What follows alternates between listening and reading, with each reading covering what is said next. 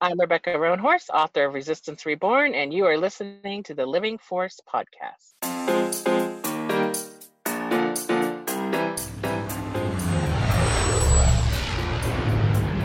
This is the Living Force podcast. Be mindful of the living force, young Padawan. A Utini production. There's been an awakening. Have you felt it?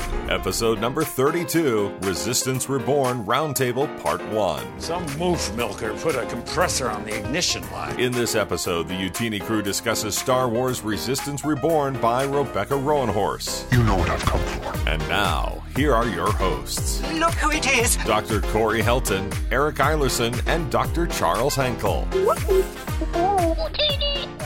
Man, I can feel the switch. It's like a physical change in my body. You got the jitters, the jitters. The jitters. Yeah, I'm terrified. My mouth starts to sweat, which I guess is drool. Is that what mouth sweat is? Is drool? No, not at all. There's no medical similarity at all, Eric. Oh yeah, I guess I could ask you guys what everything is called in the body throughout our episodes. Yes. It's like true. Studying. You're supposed to be studying for your exam thing, right? Yep, I am. I'm taking step 3 in December. Nice. My wife was like, this is the last one, right? You don't have to take any more tests for the rest of your life. And I was like, yeah, that's not really true. And I started to count, and I'm like, if you count all the tests I have to take, including the ones like, before you retire or whatever, like your re-licensure exams, I have 6 more of these exams. That's if I work till 70. Wow. So no, I'm never done. You're never done. But you know That's what right. you are is on episode 32 of the Living Force podcast. Welcome, one and all. We are doing a special Saturday afternoon recording. So if you are live, thank you for tuning in. If not, totally fine. We usually do Monday nights, but because of crazy scheduling, we decided to get together on this, well, beautiful for me, but pretty rainy, I know, for you guys, Saturday afternoon. So yeah. I'm one of your hosts, Eric Eilerson, and with me, as always, are the doctors, Dr. Corey Helton. Hey, buddy. What's up? And Dr. Charles Henkel. Hey, man. Hello, gentlemen. And our robot behind the keys, Wes. Hey, dude. Howdy. All right, if you tuned into, not last week, but the week before's episode, you will know that Wes was featured as a droid because of microphone difficulties. So this week, we'll see what we can do. Wes is going to be our man in the chair, if you will, correcting us if we get stuff wrong, yelling out facts, being a genuinely lovely dude. So thanks for hanging out on the show. Yeah, man, you got it. Beep, boop, beep, all right. Boop. Oh, yes. Oh, it's not lost. So today we are going to be doing our part 1 of our, I would say, fairly popular Roundtable series. I know a lot of you love when we talk about the books. So this episode we are going to be talking about Resistance Reborn by Rebecca Roanhorse, who we talked to on last week's episode of The Living Force. If you haven't checked out that interview, absolutely stop this right now and immediately go back and listen to that interview. It was a great time. But guys, we can't jump right into that. It'd be too easy. It'd be too simple. It'd be too satisfying. We got some business to get to first. First things first, we had a new patron this week in the old utini.com/Patreon. So I want to give a shout out to HollyMac79. Hey. Welcome. What's up? Always good to have new folks on the team. I hope you've gotten in our Discord to our general rowdiness and awfulness that happens there. It's a lot. Our Discord has been crazy this week, guys. No, it's been so much fun. It's been like the level that our Slack was when I initially got the idea to like push the Discord out. Like, this is why I wanted to do it, because this is what it was like in our Slack team, and I wanted to do this for the general public, and it took a long time to get it rolling, but now it's like active on a daily basis. Yeah, I got off my shift last night in the ED, and there were over 250 unread messages. That's amazing. Wow. Well, and a lot of them are taking place in the Mandalorian channel, because every Friday a lot of us will get up early, watch the show, and then we have a spoiler ban up until 9 a.m. Eastern time every Friday. And then we go full spoilers. You're chatting with your buddies all about the new episode. So, HollyMac79, jump out on that Discord if you're not there already. And everyone else listening to the show, utini.com/Discord. Come hang out and get over 250 notifications after your ED shift. That's emergency department, not erectile dysfunction. I mess that up every time. I'm like an entire shift about erectile dysfunction. Useful. People need it. but that's not what it is. A couple other things. We got some new reviews on the site over on the book profiles on Utini, where you can go, you can look up your book, you can leave your own star rating and little blurb. Rolando71, our buddy Ross, left a review for Darth Bane, Path of Destruction. It was a really great review, said it's a crime, it's not canon. Which technically is true, but do you guys think Bane can ever come back with that story? Because I know he's been in the Clone Wars, he was mentioned, and we saw his kind of Force Ghost thing. Do you think those stories will ever be retold? Bane's entire story? Yeah. Yeah, I mean, I think the Bane series, like, honestly, most stuff that happens prior to the Phantom Menace would be very easy to, make canon. Now, let's clarify, they're never, ever, ever, ever, in a million years, it's never going to happen, take a Legends book and just peel off that golden banner. That's never going to happen. Nope. All right, that's Never. Don't get your hopes up. It's never going to happen. It's a fun thing to wish for, but we're never going to see that. That's not their style at all. Absolutely. What we might see is some other mild retelling of stories, kind of like the way the Thrawn trilogy, has been sort of made in a lot of ways canon. Like they brought the character back and that sort of thing. And I think it would fit in perfectly fine with with canon stuff. I mean, establish the rule of two. I mean, they talk about that stuff that would be very easy to reference that it's Bane. Like Yoda, or maybe something just has to say at some point like it was Bane, and that would be easy to do. Yeah, we'll get that stuff eventually. I think Bane, Revan, Plagueis, all these stories eventually will get some retelling of them because they're too popular to not do it. Yeah, and those time periods don't really butt up against anything else that's established. Right. Yeah. But in the meantime, if you haven't read the Darth Bane trilogy, absolutely do. Again, just because it has that Legends banner on it does not take away from the story at all. We're huge proponents of Legends on here, just as we are of canon.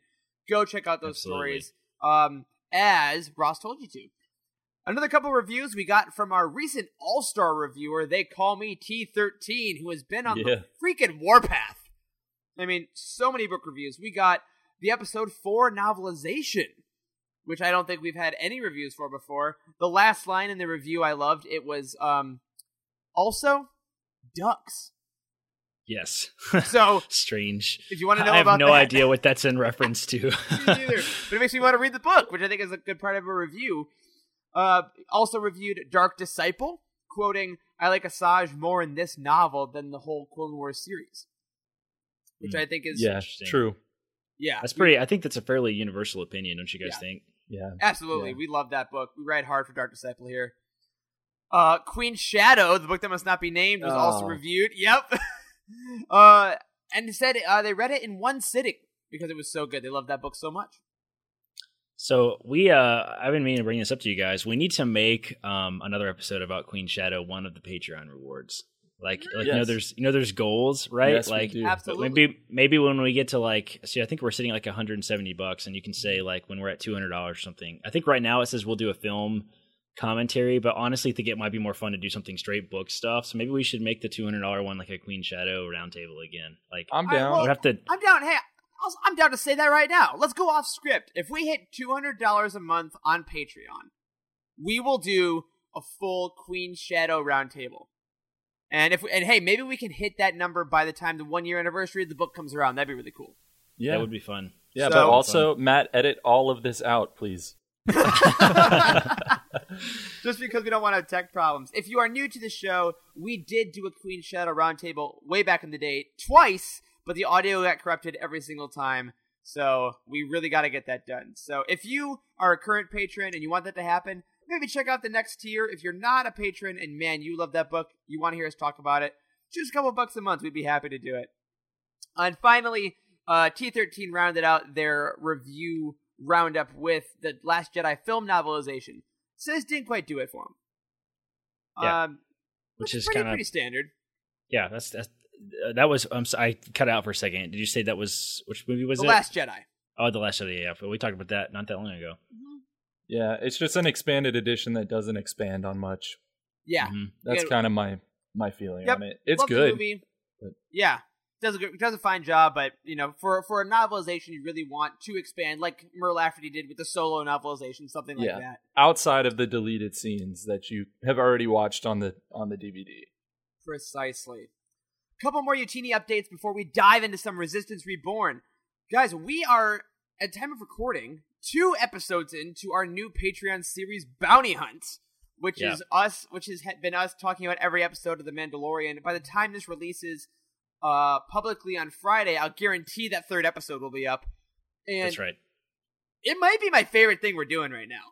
I know. It's so fun to get together and talk about Star Wars because, like, we do all this EU stuff, but, like, we're obviously all huge fans, like, the films and TV shows and things like that. We just don't really get to talk about it. So it's really fun to like, look forward to, like, to getting together with just you guys because, like, by the time we usually record, there's been a couple days of water cooler talk and that sort of thing with our peers and friends and that sort of stuff. So we have a lot of cool stuff that I feel like to bring to the conversation. It's a ton of fun. Yeah.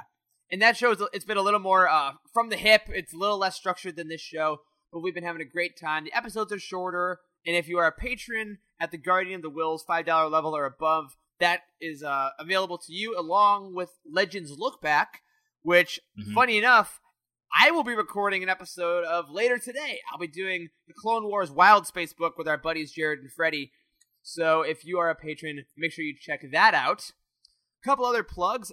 This week, so Tuesday, November 26th, or Monday the 25th, Friends of the Force, a buddy of ours, Brad Whipple's podcast, will be publishing a show that we were all on last week. The 3 of us went on there with Brad, talk about this very book. We kind of did a little mini roundtable with him, similar to kind of what we do on here, but it definitely had a different vibe as Brad was hosting, and I had a ton of fun on that show. I think that was a really cool time. It was. Yeah, we sort of approached the book, I think, from kind of the way we do a lot of times in our second part of like kind of big picture stuff. But Brad is obviously much more in tune with certain communities in Star Wars, and then also like he's very in tune with like the films and things like that, which we don't really touch as much. So like it was almost like talking about Resistance Reborn from the standpoint of why it matters for the Rise of Skywalker, and that was not like what we usually do. So that was fun and different. And like even if you listen to our 2-part episode here on the book, like I would really suggest going to listen to it because it's very different than what we do things. So. Absolutely. So if you're somehow not sick of our voices by the end of this episode, you got probably 3 episodes of Bounty Hunt, you got some Legends Look Back episodes, and you got some Friends of the Force. So plenty of content coming your way because November will not quit. That's right. A couple more things up on the site. The full review of this book, Resistance Reborn, is up. There's a no spoiler one by me. Charles wrote our full review. We published that. It's phenomenal. And then we have the no spoilers review of Force Collector, which I put up because that came out last week as well. And then finally, we got a little review of the Rebel Starfighter's Owner Manual, which I got to read. The folks at Insight threw to me. If you've read any of the manuals about the Millennium Falcon, the Death Star, TIE Fighters, they put one out finally for all the Rebel Starfighters. And I put up a review kind of showing some pictures, detailing what's in that book. So tons of content coming to you on Utini as always. Woo! Man, guys, we do a lot. It's a lot. That was the longest exasperated sigh we've ever heard from I know. host of Living Force, Eric Eilerson. All this has been happening while we have been watching The Mandalorian and playing freaking Jedi Fallen Order. I know. I essentially I posted in our Slack team yesterday, I guess, like, hey, let's all just enjoy December. We're going to postpone all major projects until after the start of the new year because there's literally just so much stuff happening right now that like I don't want to start anything major for for Utini like in this insane time. Like just get ready to watch the film. That's all you really need to focus on. That's your homework. All right. Well, on that, before you watch that film, you should probably read Resistance Reborn. And if you're listening to this podcast, we assume either A, you already have, or B, you're not going to get the time and you want to know all about it. So without further ado, I'm going to throw this over to Charles, who is the king, the master, the maestro of running these roundtable episodes. And he's going to kind of take us through all you need to know about Resistance Reborn. Take it away, man. All right, no pressure. Yeah, let's do this. So let's start out this roundtable as we start out all roundtables. And let's do a little plot synopsis, and then we will rate the book. All right, so Resistance Reborn, it's written by Rebecca Roanhorse, who, again, you two just got to interview. And it tells the story of the Resistance forces attempting to rebuild immediately after their near destruction at the Battle of Crate. So a list of imprisoned ex-rebels and Imperials goes up for auction on Corellia, and it seems like their best shot to rebuild. So Leia, Poe, Rey, Finn, Rose, a whole host of new and old faces alike split up, lead separate missions to retrieve that list, liberate some of the prisoners on it, and in the meantime steal a new fleet of ships, all in the hopes of amassing some forces that are capable to standing up to the might of Kylo Ren and the First Order. Now, let's go around, rate the book 1 to 10. Don't say why just yet. We'll come back around at the end of the roundtable and see if any of our answers have changed. So, Eric, how about you first? What'd you think? I'm going to say 9.5. Wow. Okay. Starting hot. 9.5. Corey, what is your lower number than 9.5? I do not have a number lower than 9.5 because I'm also going to give it a 9.5. Dang. Okay. All right. I will be the pessimist of the lot by giving it a 9. So that should swing it low. That should go to show you that we do all think very highly of this book, and everything that we've seen really from the Utini community has been really positive as well. I mean, obviously no one has rated it for us, but I imagine most people are in the 8 to 9 range, maybe higher than that, maybe some 10s out there. Yeah, I think so. It is the first book in a while, maybe since like Master and Apprentice, even that has gotten universal love, I'd say. Mm-hmm. Yeah. Yeah. That's Did I give? I was thinking about this the other day. Did I give Master and Apprentice a 10? Because I should have. You I might think I have. did. We gotta re-listen. I think I did. Need to listen to it again. We should keep a list of what our final ratings were on all of our roundtables and see like what is our. We should have like an annual champion. Yeah, we should. The highest rated one. Yeah. Well, looking ahead for you listeners to our kind of end of the year cycle, the other week we went through and planned out podcast episodes through January because as Corey was saying, it's going to get very busy. And one of our episodes we're thinking of doing is a year in review. Kind of look at all the books that came out this year. So keep your eyes peeled for that. Ears. Yeah. You can look at us too, I guess. If you want. I mean. If you want. It's fine. All right. So let's go ahead and jump into the next part of the roundtable, which is all about the characters. And that's a big part, honestly, of this roundtable and this book. Obviously, the characters were kind of the driving force for this book. We get a ton of characters from other stories in this novel, but to start off, I actually want to focus on those who will play a big part in the Rise of Skywalker. And the way that I would like to do that is by talking about a couple of things. One, what we learned specifically about the character in this book that we maybe didn't know before. And two, what that means for the trajectory of that character moving into the Rise of Skywalker. And then time permitting, I have a couple of follow-up questions on the various characters. So let's start at the top of the Resistance with General Leia Organa.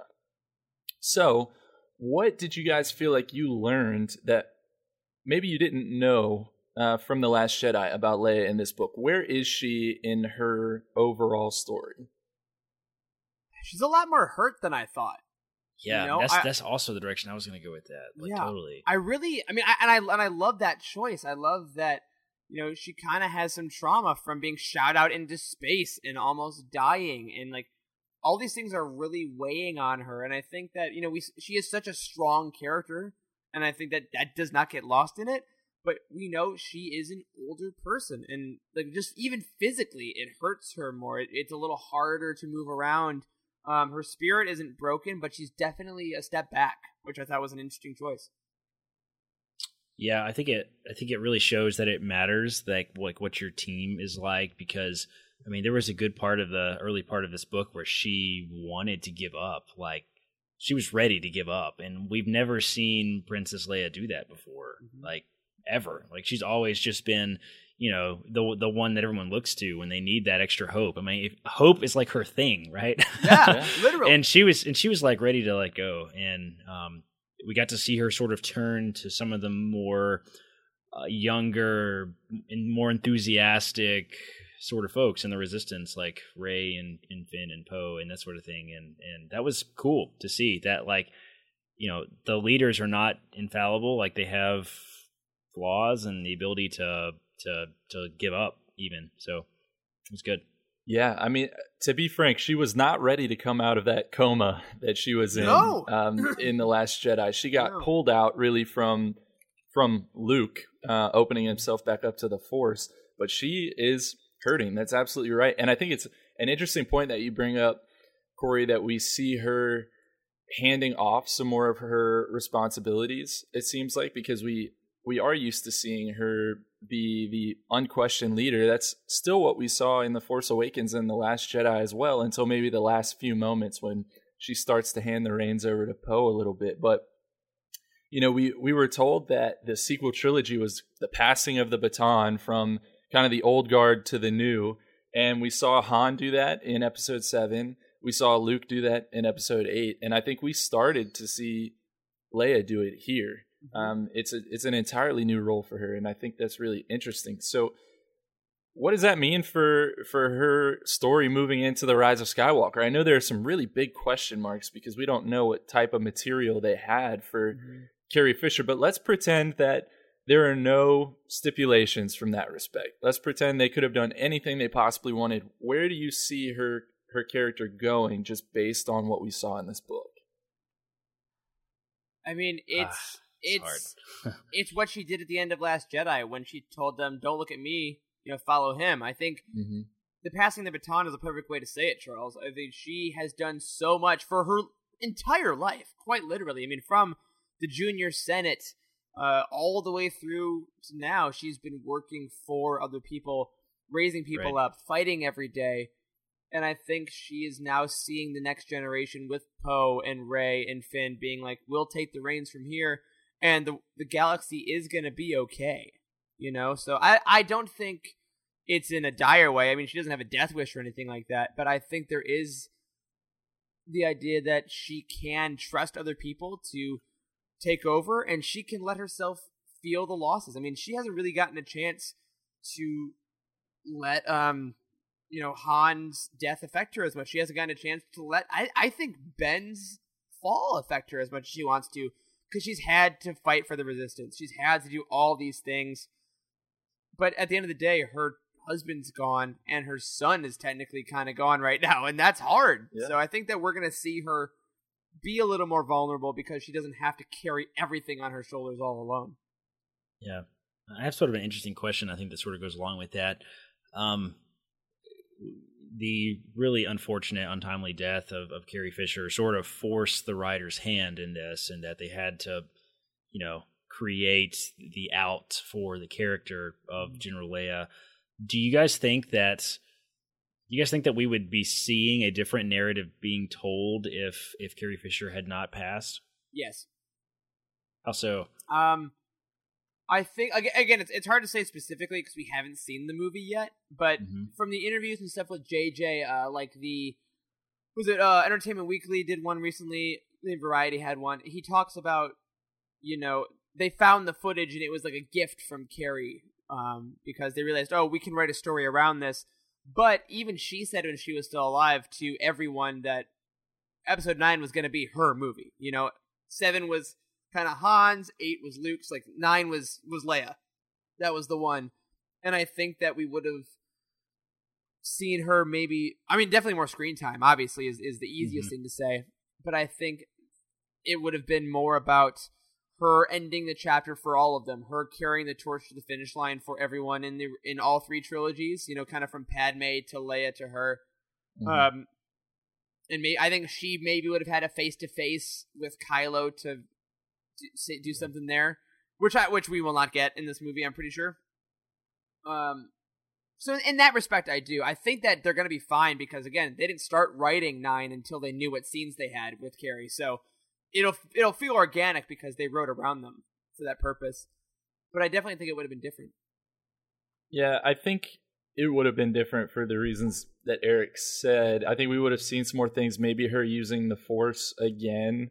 Oh, really? That's a big jump. That'd be cool. I think we definitely could have, but I think it would have ended up in the same place because it was always the plan to, again, pass the baton to these new characters. And so I don't think she was going to necessarily live through the movie and become like the new chancellor or anything like that. So I think that she would have gracefully exited in one way or another, which we'll still see because we have to see it, I think at least. But I think it would have been a very different path to get to that point. Absolutely. Hey, real quick, I got to interrupt you guys. So I'm looking in the chat here. We do have some friends that showed up, including our friend Meg Dowell's in here, Trevor Duncanson's in here, and Ross Orlando is in here, and a very special birthday hello to Patrick Ortiz, who joined us. Happy birthday, man. Thank you for spending part of it with us. So looks like we have a Trevor Duncanson in there too, who's been around for a long time. I remember seeing that name come across a lot of Utini packages back in the day. So welcome, Trevor. Yeah, what's up, everybody? But yeah, happy birthday, dude. So stoked to have you here. Anyway, dive back in, but I wanted to say hi. Yeah. Last thing I want to ask about that. I know we don't do a lot of speculation, but the way that this book, the way that all of the expanded universe has been dealing with Princess Leia has made it very well plausible that she does not actually have to be killed off on screen. Do you think that this book gives us any insight into that? I don't think she dies in 9. Really? Interesting. It doesn't seem like, it'll have to be a very split moment decision type of thing. I think it will have to be like, which is how deaths usually come, but I don't know. I don't think you take, because of everything surrounding it, right? Like, this is the first time kind of in pop culture history, everyone knows that Carrie died early. Everyone is going into it knowing that they did, like, all this stuff is known ahead of time. So saying, oh yeah, by the way, Leia died is like, you don't have the footage of her death, of her giving a last moment. And I think to not give the character and the actress that is a level of, doesn't hit the level of respect that she's earned. Sure. So I think that we're going to have her, take a step back, but I think that they're going to keep her alive. Yeah. Yeah, that's very, very interesting idea too. Sorry, go ahead. No, yeah, I was just thinking, I mean, I totally get where you're coming from, and that makes sense. Like, we wouldn't have footage fitting to give her, I don't know, an appropriate death or exit, but also we don't have any footage of what else that ending could be, right? Like, I mean, are they going to just use exposition also to be like, oh yeah, by the way, she's going to this planet and now she's going to become a Force hermit there, or now she's the Chancellor of the Universe? Like, that's a huge thing to just do with lines as well, the same way that it would be with a death. And I feel like it'd be easier to do a death using some kind of footage, even if you just have footage of her on the bridge of a ship and then that ship gets shot down. Oh, yeah. I think it's easier. What I mean? I think it's 100% easier. I think if it wasn't Carrie Fisher, 100% they could do it. I just think that it is the respect for the actress and her legacy and history of, like, I don't think they'll do it because of how much they love her. I think it's very personal. Yeah, it definitely is. I think regardless, the way that this book sets up, like, the whole passing of the baton thing is very important for going into the Rise of Skywalker. And if, like, I know we keep saying that this is like a must-read book before seeing the film, but this is why, is because there is a very clear delineation of, I am no longer in charge and I want someone else to do this. Like, that was very clear in this book. And, like, the little 2-second scene at the end of The Last Jedi when she's like, no, follow Poe, I don't think quite does that justice. No, but it's definitely the beginning of where this book kind of ends. Yeah. Now, I had a follow-up question, but I think honestly, just in our conversation, we've probably covered it, because that question was, what does Leia bring to the role of being the leader of the Resistance and the rebellion before that, and why she's such an effective leader? But I mean, I think we nailed it. Pretty much just answered that. Us. She is the spirit. I think, Corey, maybe you said that. She is the spirit of the Resistance, of the rebellion. Right. In many ways, she is the Resistance. Mm-hmm. So, all right, well, let's move on to arguably her protege, who was probably the star of this book, Poe Dameron. Yep. So we got a lot of this book dedicated to Poe and to developing his character, I think, in ways that we didn't necessarily expect to see. What did you guys feel like you learned about Poe in this book, and why was it important? Fly boy. I mean, we saw his evolution, you know? I think that if you read the Poe Dameron comic, which I would highly recommend before reading this book, and if you have read the book and didn't, a lot of characters that Poe hangs out with are from that comic book. Yeah. I think it really takes a lot of that characterization and doubles down on it. I think that we saw him being more of a leader. Again, he had the glimpses in Last Jedi where he told everyone to retreat on Crate. That was one action that was good, but he's still very cocky. And in the beginning of this book, we saw him kind of reckoning with the fact that he started a freaking mutiny. Like, he betrayed his commanders. He betrayed Leia. He did all these things that are pretty bad that, you know, they won the day, but at what cost? So I think we saw him taking responsibility for his actions, really trying to be a leader and realizing that he is kind of the heir apparent and what that entails. Yeah, absolutely. I mean, we talked a lot about that with Rebecca Roanhorse, that, like, at least to me, it was a huge realization going into this book. Like, holy smokes, Poe feels like he completely failed as a leader and completely failed the Resistance by committing that mutiny. Like, it was, I mean, it moved the plot along in The Last Jedi, and it seemed like a completely plausible, situation, the way it played out in The Last Jedi. And, like, we were sort of, as the viewer, were sort of made to think that Admiral Holdo was the bad guy in a lot of ways in The Last Jedi, I think. But, like, I mean, he did a dumb thing is the way he looks at it. And it did not even occur to me before reading this book that was the way he felt. And it was done incredibly, incredibly well. It was. I think it's crazy. I almost feel like ashamed to say that when I watched The Last Jedi, even when I realized that Holdo had a plan the entire time, like, I didn't really feel like Poe messed up that bad. Like, I still kind of felt like he was, I don't know, I was still Team Poe. I was still on his side, because I think we're used to seeing the main characters, even when they do things that other people warn them against doing, they're doing the right thing, right? Like, Yoda was like, don't go try to save your friends, Luke. You know, it's not going to turn out well. And Luke's like, no, I'm going. And it didn't turn out well for him, like, you know, lost a hand and whatnot, but he did the right thing because he saved all of his friends.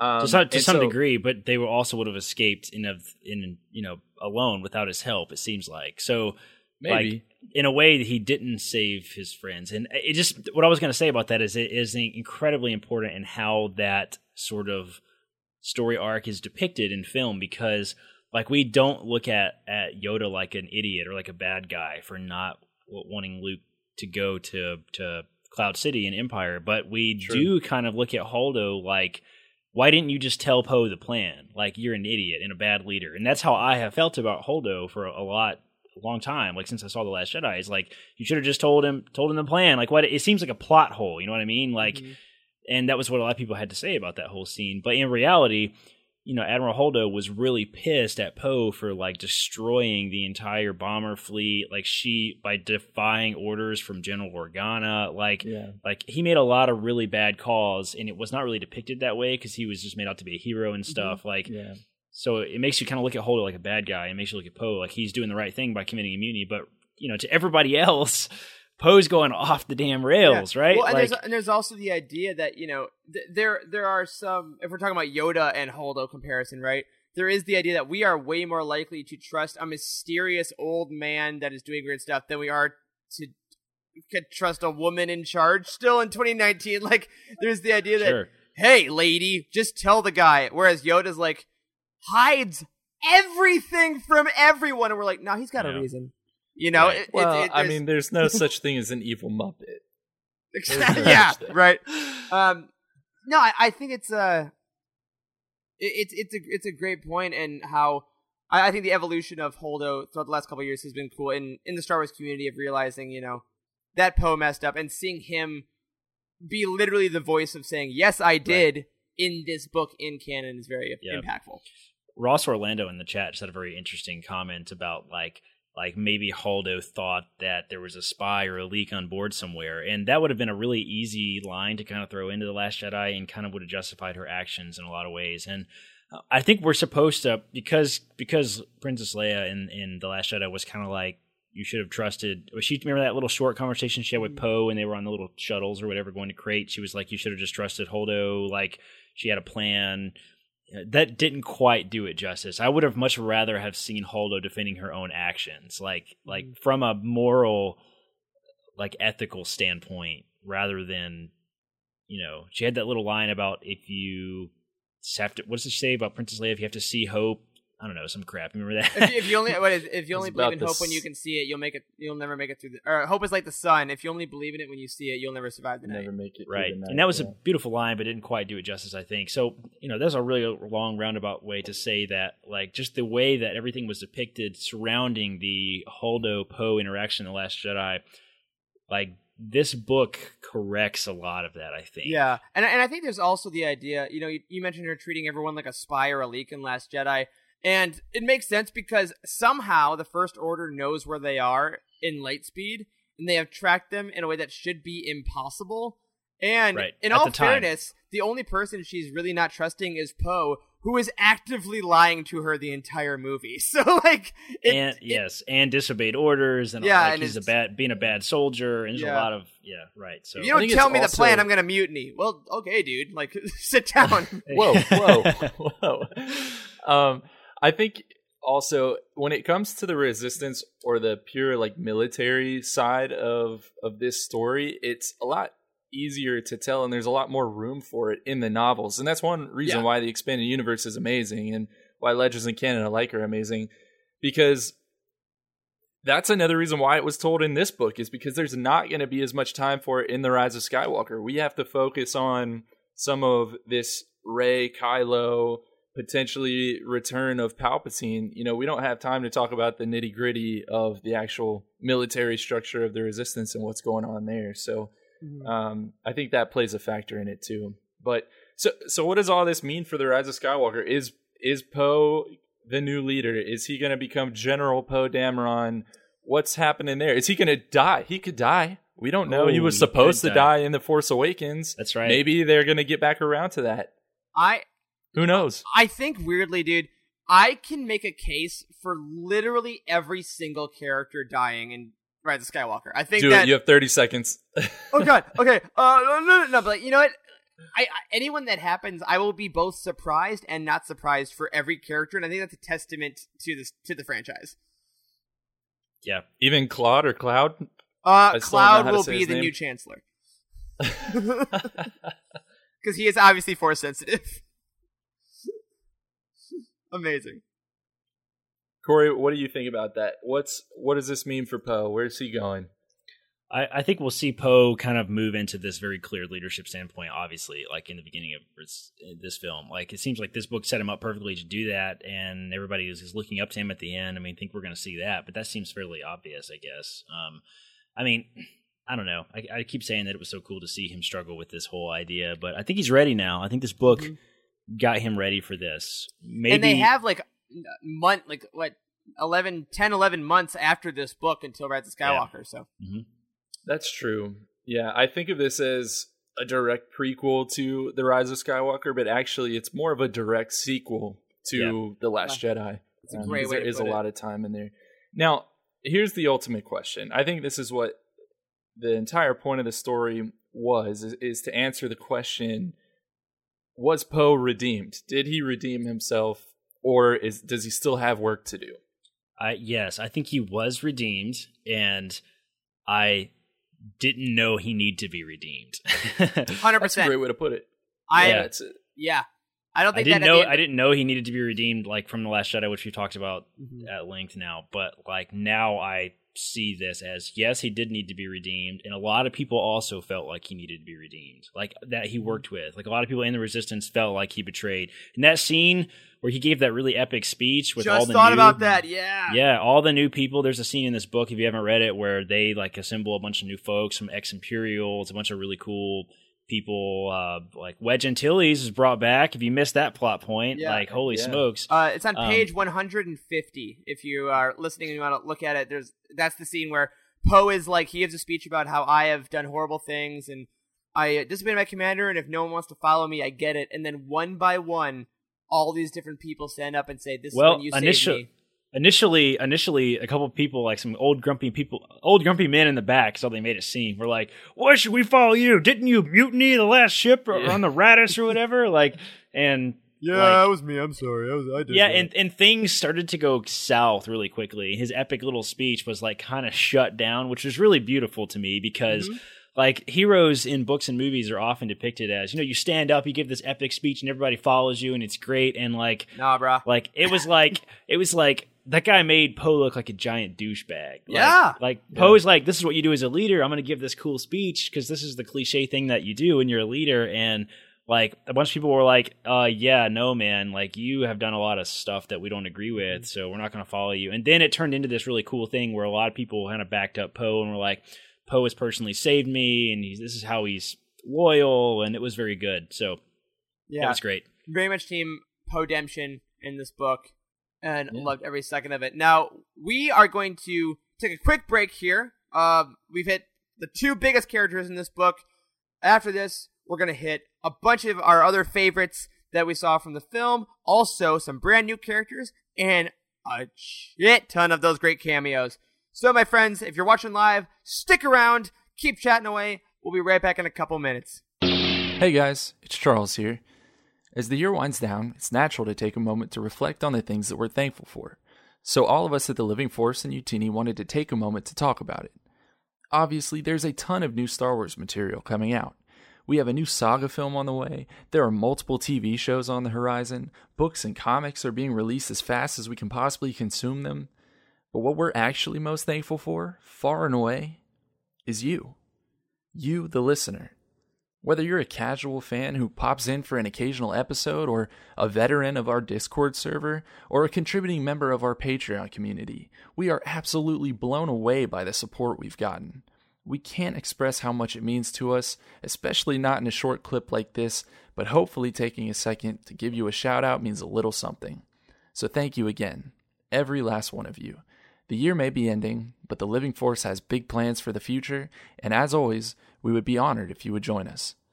May the Force be with you all. And we are back!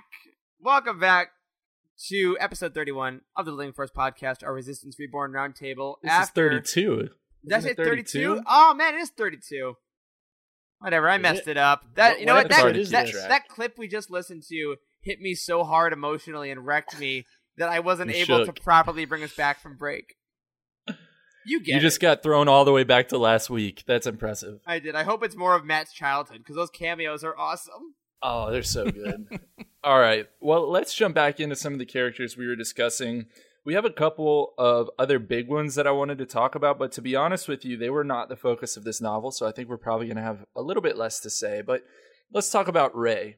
She is obviously hugely important to the Rise of Skywalker, and so you would think that maybe she would have a big part to play in this book, but not so much.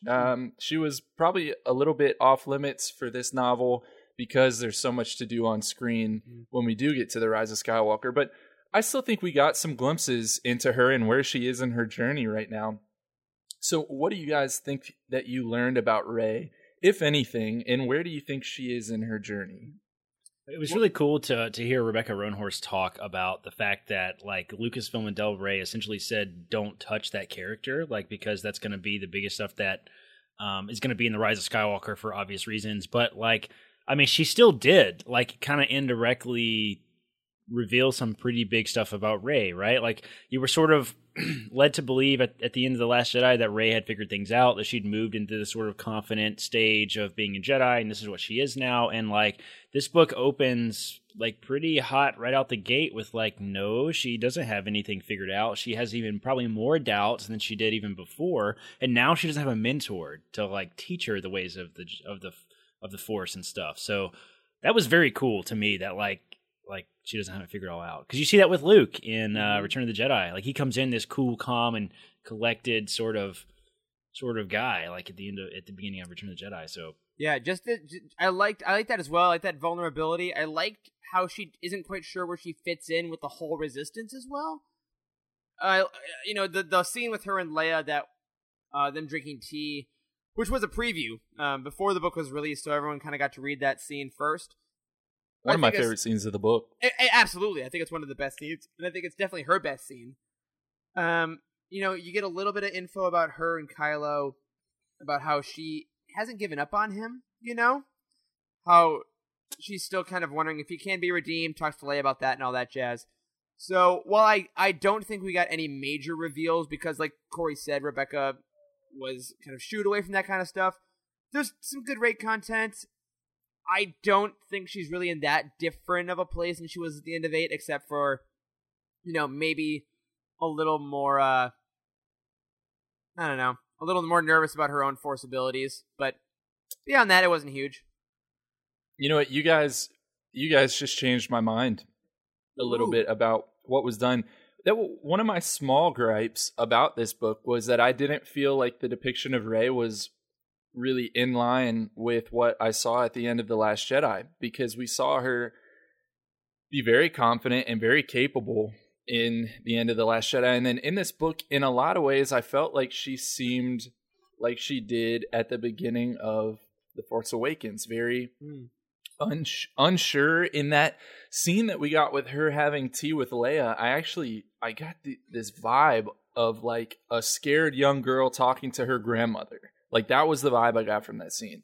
And that struck me as, I don't know, incongruent with what we'd seen previously. But I love the point that you brought up, Corey, that, she's probably one of those people that performs when she needs to, but she's still very unsure of herself. And when she's not in those moments, she's very scared because there's a ton of weight on her shoulders, not just this war, but all the ramifications in the Force itself. Right. Yeah, that's a really great point to bring up too, is like she has like a skill that like she performs incredibly well when she's like in the moment and has to, and like that is very clear in this book too, and it was really pointed out in a couple different scenes, right? Like when bad guys were coming in, she'd take out her lightsaber and all was well, right? And like she clearly has like, I really appreciate the fact that she was depicted as being sort of afraid and having flaws and that sort of thing, but also like she wasn't. Like, yes, in that scene, a scared young girl talking to her grandmother, yes, in that scene, but, like, maybe that's not, like, what she's depicted as always, right? She's well-rounded. I mean, we had those moments where an Empire... She's not weak, right? She's strong. Like, she is strong. Exactly. She kicked butt on Ryloth. Yeah. Totally. Yeah, totally. And that's what's cool and redeemable about that whole depiction is that, like, she does have fears, and it's fun to see that she has fears and faults, but, like... Also, she is a badass and is still cool and was not made weak in this book at all. No, and my only critique on Rey is unfortunately from the audiobook. I thought that Mark Thompson's portrayal of her was really weak, as far as like the literal voice that he used for her was very light, and it didn't really have any of the strength behind it, and that took me out. So as far as the Rey sections go, I very much enjoyed reading those physically as opposed to listening to them, because I thought that there was a little commentary on the portrayal that she was a bit weaker than she was. Interesting. Now, that's a very cool thing to bring up too, because we talked about that a lot with Rebecca last week, of like she really nailed the voices of and the depictions and the dialogue of the characters, and we all felt like, we asked her, like, was it difficult to like create those voices and get them right, and she said no, it wasn't, because they were already well done. But that is a completely different question when it comes to audiobook narration. Like, getting a voice right is very, very challenging.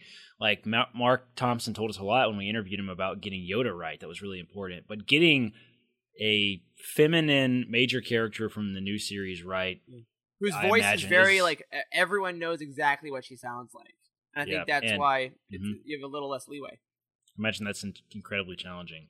Yep. Oh, for sure. Now, from what we were just talking about, something jumped out at me that I hadn't even thought about while we were reading the book, and maybe this is because you guys just entirely changed my mind about that entire point. But I think it's really interesting that when Rey got introduced to Yendor on Ryloth, she said that she was basically nobody. She repeated what she was told by Kylo Ren. Mm-hmm. And so we see that she still feels that way and maybe took what Kylo Ren said to heart. And then Leia and Yendor both are just like, well, actually, you're somebody, all right? You were Luke's apprentice, more or less. So that's a really interesting thing. So I'm wondering if maybe she took that conversation to heart. I think so. I think that it's a very good point to realize that Rey is someone who was alone for so long that I think she does take what other people say about her to heart because it hasn't happened that much. She hasn't had the years that you have to build up your resistance to other people's thoughts about you. So the Kylo thing, I think, hit her pretty hard. But also, in the same way, what Leia says about her in those terms, I hope does stick the landing and does really, like you were saying, kind of inform how she believes in herself going in Episode 9. Totally. Yeah. Now, we could talk about Finn as well, but to be entirely honest with you guys, I don't think he got very much development in this book. He kind of Finned his way through it. I think there's one thing we can talk about with Finn in this book. What's that? And I think... Oh, yeah, I know where this is going. So... Is this about... Oh, yeah. Pomance? Yes, there is. So there's a couple of very important questions that weren't necessarily answered, but were hinted at near the end of this book. Because for the last couple of movies, people have been wondering, who is Finn paired with? Is it Rey? Is it Rose? Is it Poe? What's going on? So before the big mission at the end, Finn and Poe are getting ready to go to this big party where they're going undercover. And they're getting ready. And Finn tells Poe straight up that he and Rey and he and Rose are just friends. They're like, we talked about it. They're not romantically involved. However, super interesting. Like it was just straight up like it cut it that off. was completely explained. Like I'm so shocked that was revealed in the book. Yeah, so shocked by that. We're just friends, and Poe says, "I'm having trouble keeping up with all your just friends," which is, and then there are a bunch of other little conversations that Poe has with other people about Finn, where people are like, "Oh, is Finn going with you?" And he's like, "Well, yeah," and they go, "Oh, of course." So I think for people that either ship Finn Poe or want to see a little bit of that, there's definitely some pretty strong hints in this book. Like, he ties his tie for him. He does all these things that I think if that's the way it goes in Episode 9, they definitely laid the groundwork in this book. So that I think that's the main thing for fair. Finn. There's definitely room for headcanon is a good way to put it in a lot of ways. And like you guys know from hearing us talk about this, I don't think any of us really ship. Like, that's a word that gets thrown around a lot. We don't really ship anything super hardcore UT. I don't think any of us do we? Like, no, not really. Not to that level, because I think we're pretty neutral, honestly, about all of it. We choose joy and we choose to enjoy any of it, and we're just gonna like it how it is. Like, it sets expectations for the film, and we've talked about before why that's actually a dangerous mindset to have, because then you're pissed if it doesn't happen and all that kind of stuff. Yep. Right. But it was very interesting getting a hard answer, like, is Rose and Finn, is that a romantic thing going on? The answer is no. Like, he straight up said, no, we're just friends. We talked about it and we're just friends. That's what was coolest to me. It wasn't just it wasn't just an awkward, so you and, it's like, oh no, she kissed me and we never really talked about it. It wasn't that at all. It was like, no, we talked about it and we're cool. So let's get a comic miniseries of just Finn defining the relationship with everybody. Well, and I think what that allows Finn to do is escape the little box that people try to put him in of who is he dating? What's he doing? I think that what this does, it allows him to kind of accept the arc that he's really been given through these movies. He starts Episode 7 as a freaking stormtrooper that has been born and bred to kill, and by the end of Episode 8, he acknowledges, he's like, I am rebel scum. This is what I have done. And the reason I say that is that Trevor in the chat brought up the idea, who is Finn? He says he's having trouble feeling emotionally connected with him, and kind of, is he just a filler character? And I think that what they're doing with him by getting rid of the Rey and Rose potential romances is saying, no, he's going to be his own man, and he is kind of our light in this saga of being a person that is raised evil, quote unquote, but escapes it willingly and finds a new family. And he is now, because in Episode 7 and most of Episode 8, he's still just fighting for Rey. He's still just helping his friend out, whereas by the end of 8, he's fighting for the Resistance. And I think that in Episode 9, John Boyega has been very vocal about it. He's like, Finn gets his. He is now a Resistance fighter. Yeah, which is great. That's awesome. I mean, he's leading that charge. Yeah, something else I was going to briefly mention too is like it's always very encouraging to me. Like, my only sort of, I hate to have anything negative to say, my only sort of complaint about the whole shipping certain relationships in Star Wars that I'm just not super crazy about. Is that like it makes romance such an important aspect of the character's story, and there's so much really, really good storytelling that has nothing to do with romance, right? And this is a trend that we've always seen in Star Wars. And I just finished. If you guys haven't watched the Star Wars documentary on Disney Plus, you have to watch it. It's so Empire good. of Dreams. Yeah, Empire of Dreams is very, very good. And there was this whole section when it was talking about Empire. Like, they actually went back, you didn't hear about it then, not the age of the internet, but there's a bunch of reshoots in Empire, and they reshot all of the scenes involving Leia and Han in Cloud City, and specifically the little scene where Leia's in that white and sort of brown undergown outfit. Yeah, and right before Lando shows up and they go to the dinner, right? Yes. So the original scene, they actually showed the entire scene in the documentary. It was really, really cool. It's like, it's a super romantic scene, and her and Han like kiss, and he says, "I love you," and it's like, what the hell? Like, this is very like dirty romance, and they like made it like they felt like it needed to be more subtle, and that is Star Wars romance to me. Is that it's subtle, it's not like really in your face, and like regardless of any of the drama between any of the characters, it's just there's more things at stake, I guess, and it's always cool to see that. So I appreciate that, like we got a little bit of food for thought with some of these relationships and stuff, and stuff for the communities that are really into that, like stuff for them to talk about and dream about, and that's cool. And I like that, the inclusivity of that. It didn't just shut it all down, which is kind of harsh, but it was fun, and I really appreciated that it was handled very well in this book. 100%. Yeah, and it's also, just to clarify, if you do ship one of those relationships, go for it. Have fun with it. Oh yeah, totally. Just don't take it to the point where you're angry if it doesn't happen or anything like that. That's all we're saying. Oh, but 100%. Wes, before we kind of move on from these major characters, I want to hear from you as well. What was your favorite depiction of a major character in this novel? Who did you think was the most well done or had the best arc or the best told story, and why do you feel that way? With 80 pages left, we understand. Yeah, so in full disclosure, I have not finished Resistance Reborn. I'm 80 pages from, but one of the main characters, I mean, obviously I would say Poe, but one of the characters that I've kind of latched onto is Shriv. Is that his name from Battlefront? Yeah. Oh, we're gonna be talking about him in a second. Loved his sarcasm. I loved his how he's kind of fatherly to Zay, and I just like his banter back and forth with a couple of the other crew members. So that's kind of the character that I latched onto. Great choice. We ride hard Absolutely for Shriv. Great choice. Yeah, totally. No, Trevor asked a really interesting question in the chat. He said, "Who is Finn? Like is he somebody that we're supposed to be incredibly emotionally connected to?" Like, he said he wants a Finn novel. That's always a really fun yeah. I like the Finn novel, and yeah. and I think that just what we're discussing there really kind of puts him in a good place. But hey, I'm all for that.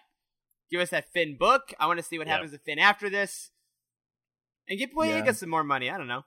Yeah, a lot of the characters, I think, you learn who they are by where their story ends up. Yeah. And so I think we're still learning who Finn is, and I think we'll get that answer on screen in episode 9. Yep. But let's touch briefly on some of the main players from the First Order plot in this novel as well. So let's start with the first one I want to talk about. There's Winnie the Pooh, and then there is Winnie the Shit, as I call Winsher Brat.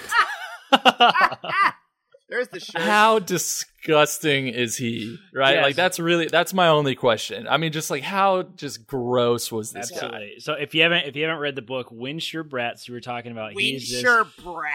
Oh my god! Like, even his last name just is like, saying he's just it, a brat. Saying it in your filling the syllables in your mouth just feels disgusting. Like, it's great. He's an Imperial that is a very classic Imperial story, that he was nothing and given power and doesn't know how to deal with power, and he thinks he's better than everybody. Like, he is scum, man. And I told you guys last week when we were talking to Rebecca, like my wife, who's a therapist, came home and said that she had this long day of therapy dealing with all these folks and their trauma and things like that. She had to come home and she was listening to the audiobook. She said she had to turn it off because she said she wanted to throw up when Winshur beat the crap out of Yama. She said it made her physically nauseous. Like, he's such a disgusting character. And like, I know that like it sucks he's a terrible character, that sort of thing, but man, what good writing to elicit such a physical disdain for a character without being overly vulgar like Game of Thrones, right?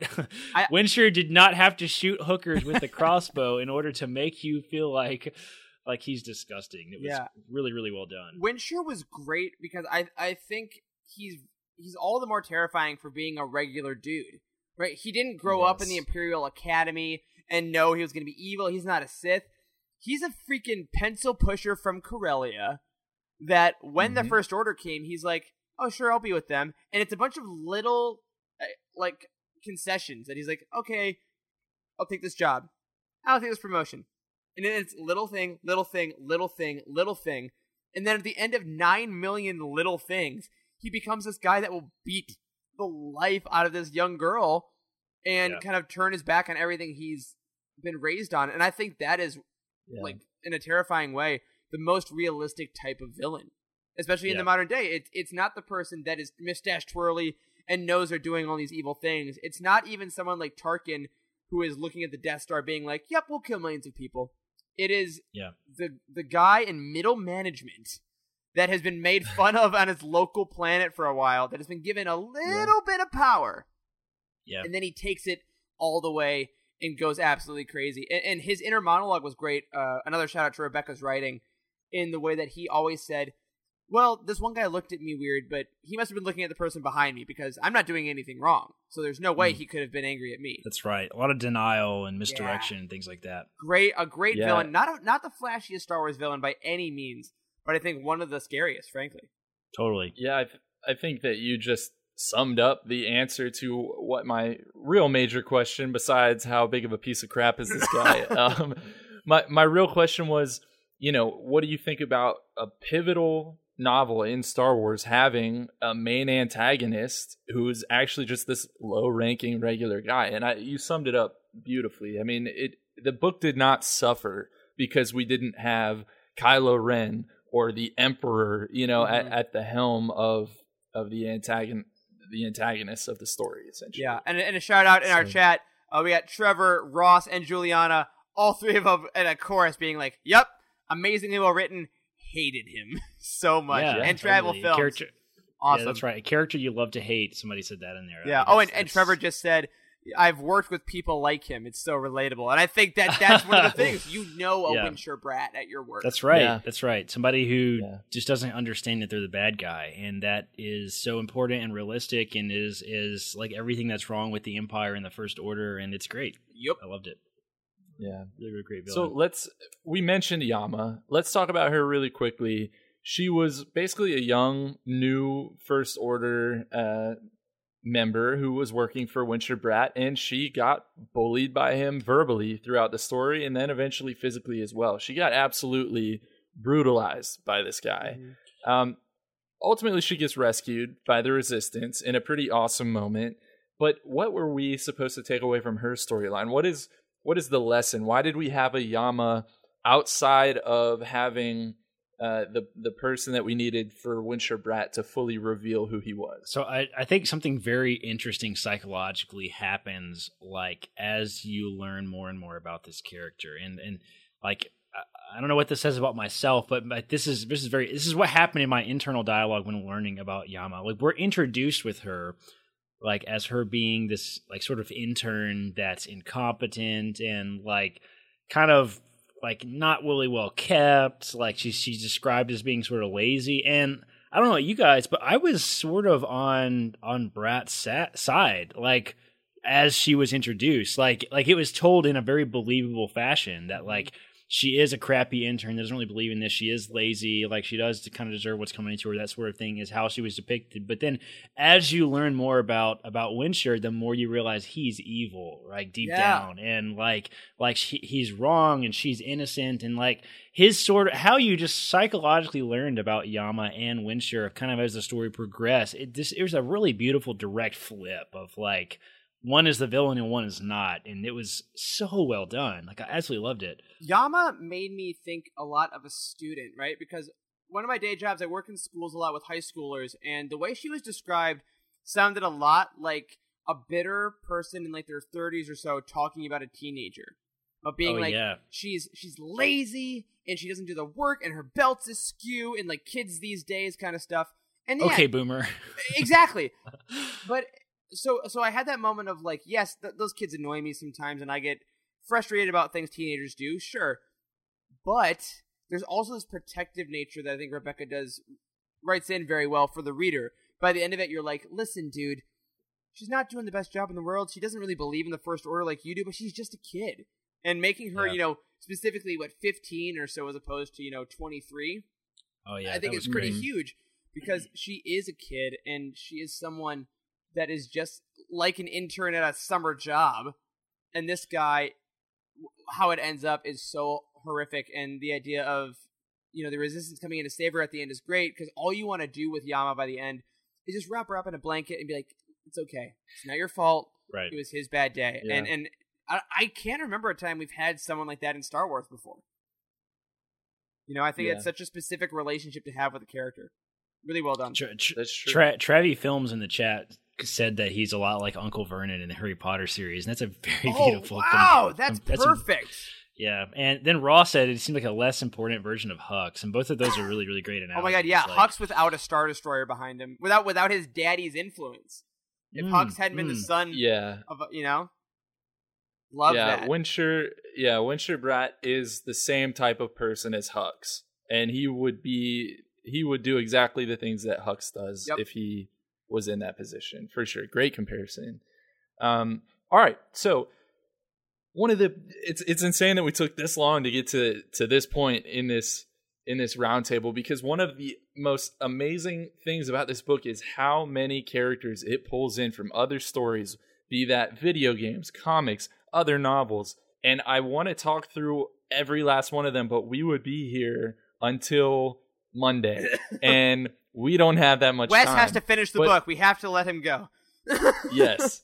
So I just want to run through a list of them right now, and you guys tell me about your favorite people that were brought into this story, why you felt that way, what they added to this story. The floor is really going to be yours, but just to name some of the major ones. So we did get Zay, Versio, and Shriv, which Wes already mentioned from Battlefront 2.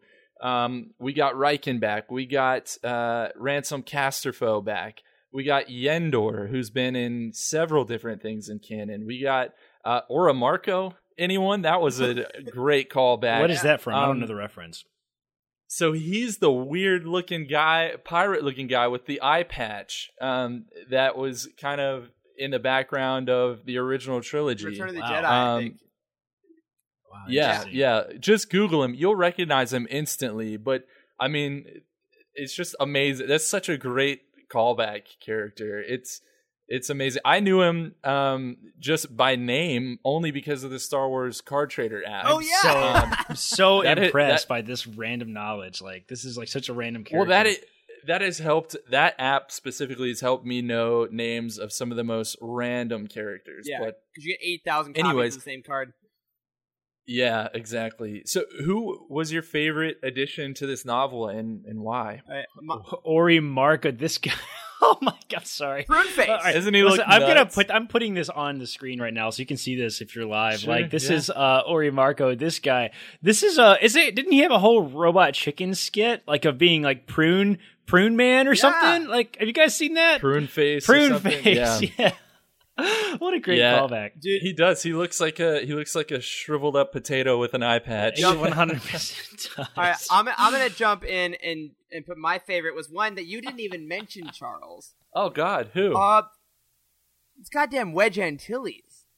Oh yeah, 100%. Oh my God, I didn't say Wedge. So who's actually less of a? I mean, honestly, a lot of these characters are less than cameos and more of like major characters in this book, which is also insane. She gave so much time.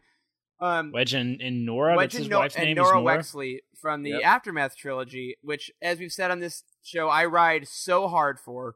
But I think Wedge was one of the best written characters in this whole book. I mean, he might be my MVP even over Poe. in the way that Rebecca wrote him. I loved his kind of attitude towards his peaceful life of farming. I loved how he and Nora had kind of made this little section of fantasy for themselves on this planet, but then they got sucked right back into the fight. And it was never a question about whether they were going back or not, but I think the reality of him facing his demons and being like, if I go back, we're probably going to die. And we've had a good run, but we got to help the kids, essentially, you know? Yeah, that was good. And also, we should point out that it's set up in a way that he could 100% be in episode 9. Absolutely. If they wanted to do it, he's... Actually, I'm not even going to spoil it for Wes, but like it's set up in a very nice way in that like Wes is like cheering in the background. it's set up in a way that like he doesn't have to be in the film, but he can be. But also he can be if they did it right. He could totally be in the film. Oh, real quick, Trevor in the chat saying, did anyone else miss the other Aftermath characters? Yeah, I did, Trevor. Man, if Sinjir or Jas showed up, I would have lost my goddamn mind. Yeah, for real. But yeah, those are my MVP cameo characters. Wedge and Nora, phenomenal job in this book. I really also all of Black Squadron too. Being in there was really cool from the Poe Dameron comic. Yeah, we talked a lot with Rebecca about that last week. If you missed that episode of like she really did a research, and there was honestly, I think there were more shout outs to other expanded universe stuff in this book than ever before. And easily, that's what makes this book so good and so important is like the book matters and touches the major characters and also shouts out all the EU. It feels like Heir to the Empire or like the X-Wing series when it's referencing stuff like this, and it was really great. It's the first book that I feel like we've ever had that gives everybody the credit that they deserve, like with all the other writing in the EU. So it's great. Yeah. So Corey, what about you? Who's your champion addition to this novel from another story? That's a great question. I really enjoyed Shriv. He was fantastically written. Fantastically written. I loved him in Battlefront too. He was my favorite character in that story. I really liked that they brought Ransom Consterfo back. Like he's a great character. It was really cool to see him brought back. That's when I freaked out the most. That was the most surprising because we all kind of heard Wedge was probably going to be in the book, but when they said Ransom Consterfo, I'm like, what? I know. Like he's not like. And she didn't create this character. That's what's so cool about it. This is an expanded universe character that she did not write. She said she specifically got permission from Claudia Gray to put this character in there. So that's incredible. That's so cool. Yep. Yeah, and now I have not read its Bloodline, right? Yes. Bloodline. Yeah, I actually haven't read that novel, so it'll be fun for me. It didn't feel there wasn't as much weight to that reveal. Did you know who the character was? Did you know anything about him? Yeah, I was familiar with it honestly just from hearing people in the Utini team talk about Bloodline because that's a pretty highly regarded book, I think, amongst the Utini team. One of our best. Bloodline is one of the only other books that sort of touches on the important stuff for canon because it kind of sets things up for the First Order in a lot of ways. But Casterfo in that book is he's like somebody who's like really obsessed with Nazi culture, but says he's not a Nazi. Yeah. And I love collecting Imperial things. Not that I'm an Imperial. Right, exactly. So like it's somebody that has a whole lot of Nazi propaganda at their house, and like they go in and they show you their like their office. And my office is Star Wars. Their office is like Nazi propaganda, and you're like, this is a little uncomfortable for me right now. That's Ransom Casterfo. Slowly back out. He's a great character. He's redeemed properly in that book, and like it's really done well in this book. So. Well, yeah, I'm excited to go back and actually read that as kind of a prequel now and see the background on the character. But if I can answer my own question, I would probably say Shriv because y'all know I have a weird obsession with Duros.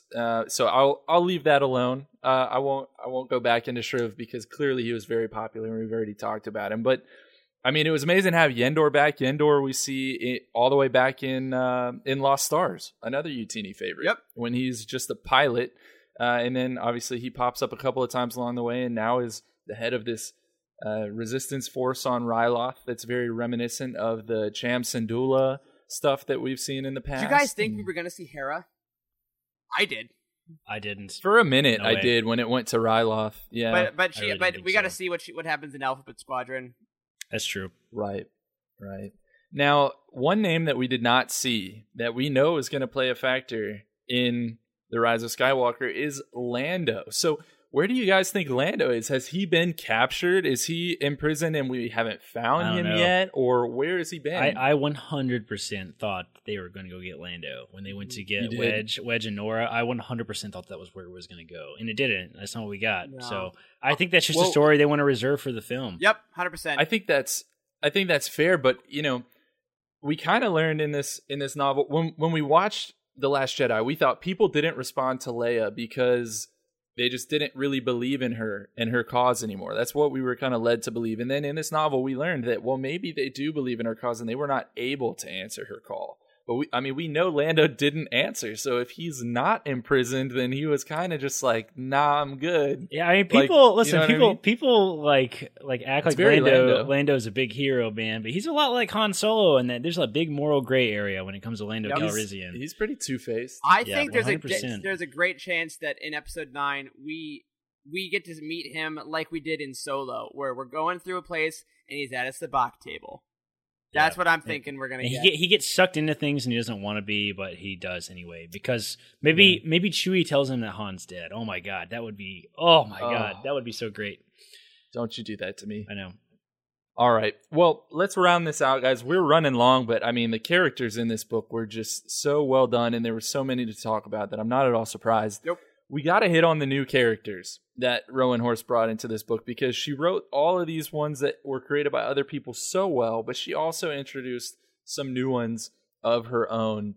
Tiza Naz was, I think, one of the favorites that we had. Yama, like we already mentioned, Winshire Brat, Winnie the Shit. Stronghammer, was it? That's right? Stronghammer will break you. Now that guy. Yeah, if you didn't read his voice with like a Russian accent, you did it wrong. Go back, try again. Yeah, that's right. Yeah, that's right. So out of all of those new characters, and there are probably more, actually the character from the prologue was amazing. I don't even think we got a name for her, but she was very in the same vein of Paige Tico, I think.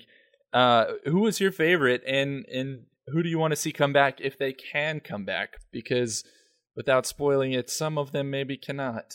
All right, first thing I want to say is, because I think I saw this in the chat earlier, is the Scrap Planet, is that the one from Fallen Order? Yeah. Straka, yeah. Man, I did not realize that at all. Dude, when you're running around Fallen Order in that shipyard, you can see them all, the Iblis Maw. What they talk about. If you look over the edge. Man, I'm going to have to start a new file and play that again, because that sounds cool. Yeah.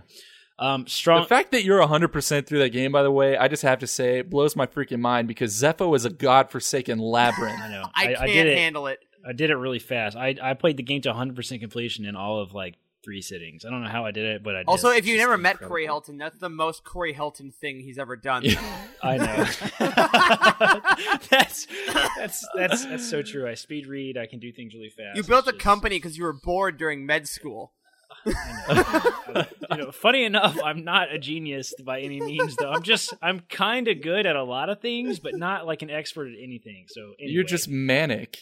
You are just it. I probably have bipolar disorder. Let's not. On a light note, who's your favorite new character? Yeah, answer the gosh darn question. Oh man, let me stay up all night and for 3 days in a row to determine this answer. I absolutely love Tiza Naz. We talked about this a lot with Rebecca too. Like if there's any character like I want to see like an entire spin-off of, like it's Tiza Naz. Like I would 100% was like I think I went on this like daydream when I was reading about this, about like a Thor Ragnarok Star Wars story about Tiza Naz would just be so freaking good. Like she's this, and her like fighting arena on Rat Attack. Yes. Okay. So Tiza Naz, she's an ex-Imperial who like went completely off the deep end after the Emperor was killed, and is like became like an Imperial warlord, gang lord, barbarian. Like they say she wears this like animal pelt thing on one shoulder, armor. Like so badass. Oh god. And she's like the person that you want on your side, but everybody is really uncomfortable with their morality and ethics. Like, like everything about it was just like, okay, you're ex-Imperial, we could really use you, but your ruthlessness, the amount of people that you've tortured, and how much you know about how to break somebody is a little uncomfortable for me. Yeah. Yeah, absolutely. She was incredible. I mean, I think I got to give the belt to Winsher Bratt just because. I mean, he did have Winnie the Shit. I think he did have, the most to do in this book, frankly. So, just by the nature of necessity, he had the most character development. But I think for all the reasons we said earlier, he has stuck with me since I finished this book. I think that's fair. That's fair. I'm gonna agree with T's and As for me personally, just purely for the callbacks to Legends, that she was like a warlord essentially following the fall of the Empire, which we saw a lot in Legends in the X-Wing series specifically, and then also the callback to Rat Attack, and we know a little bit about that planet because that's where Asajj Ventress spent a lot of time when she was kind of really formed into who she was, and so you can learn more about that in Dark Disciple, and you can also learn about that in Dooku Jedi Lost. But all right, guys, we have been really talking a whole bunch. We've got to save some for next week. Absolutely. When we get to our overarching questions. So that'll wrap it up for the character section of this breakdown of this roundtable. And I'm going to kick it back to Eric to take us on. All right, man. Before we get out of here, one last comment from the chat by T-Ravi Films. Says it all. This is the golden era of Star Wars. Oh yeah, it is. It definitely feels like that, like leading up to the Rise of Skywalker, and I hope that we're not just riding the wave of the Rise of Skywalker. The EU right now is finally at a place where we can actively reference other stories, where authors are actively talking to each other about the characters that they created, and like we're finally reaching a peak sort of Star Wars Expanded Universe that is very similar to like the way Legends was in its prime. So like if there's ever a time to get into the books, man, like now is it. And I can't wait to see where Star Wars goes after this film. I mean, this weekend we're playing a video game where you can go to a planet in the game that is referenced in only a novel. Your master in the game has a whole comic book about her, and the lightsaber you build in the game can be the exact replica of the lightsaber you build at a theme park that is based off another novel. Like, yes, what the hell? It's incredible. I know. It's amazing. Nuts. But guys, thank you to everyone that has been tuning in the chat. We freaking love you guys. To everyone that is listening, both on Patreon and on the regular podcast feed, thank you so much for listening. And on that, my friends, that'll do it for this week's episode of The Living Force, our Resistance Roundtable Part 1. If you are new to the show, don't forget to subscribe wherever you get your podcasts and tune in every single week to hear us at Utini talk about the Star Wars Expanded Universe. Please leave us a review on iTunes if you haven't to help people find us, and head over to utini.com for reviews, articles, and comprehensive book profiles on every single story in the Star Wars galaxy. If you're looking to buy some books or some comics and you want to help support this show, look up that book on Utini. Click on the Amazon link on the profile. We'll get a few cents to help keep the lights on. And if you'd like to help us out more directly, you can find us on patreon.com/Utini. You get some cool extra shows over there. Or on TeePublic, where our first wave of t-shirt designs are now live. Charles is wearing his today. I'm getting mine next week. Join us on Patreon for exclusive content every month. For $2 a month, you can join our Jedi Initiate level. You get early access to these episodes on Thursday. And for $5 a month, you'll become a Guardian of the Wills, where you'll receive extra shows every single month, including Legends Look Back and Bounty Hunt, which is coming out every single episode of The Mandalorian. If you are at the Inquisitor tier or up, head over to Patreon right now to join us for Aftermath, our exclusive after-show hangout, where this week we'll actually be doing our first council meeting, our monthly Q&A session. So you can watch that live, and that will be in your feed later as well. If you can't make it, don't worry. On Patreon and in your podcast feed for our Inquisitors, it'll be there. A special thank you, as always, to Adam Dyson in our Alliance High Command and to Patrick Ortiz on our Jedi High Council for their amazing support of the show. If you want your thoughts on those Q&As, email us at livingforcepod@utini.com, tweet at us at livingforcepod, or join our Utini Discord community by going to utini.com/discord. We are on Twitter. I am at Eric Eilerson. Corey is at Doc Star Wars MD. Charles is at C. Henkel. A special thank you, as always, to Matt Davenport, our amazing editor, Freddie, our producer, Wes, our community manager, who hang out with us all day despite his fear of spoilers. Thank you to Corey, Charles, and Wes for podcasting with me. And as always, may the Force be with you. There is no hatred. There is joy. There is no division. There is union. There is no apathy. There is passion. There is no gatekeeping. There is community. This is the Utini Star Wars Fan Code. embrace it, live by it, and above all, trust in the living force. That's all for this week. Join our community and surround yourself with like-minded fans by visiting us online at utini.com. Until next time, may the force be with you.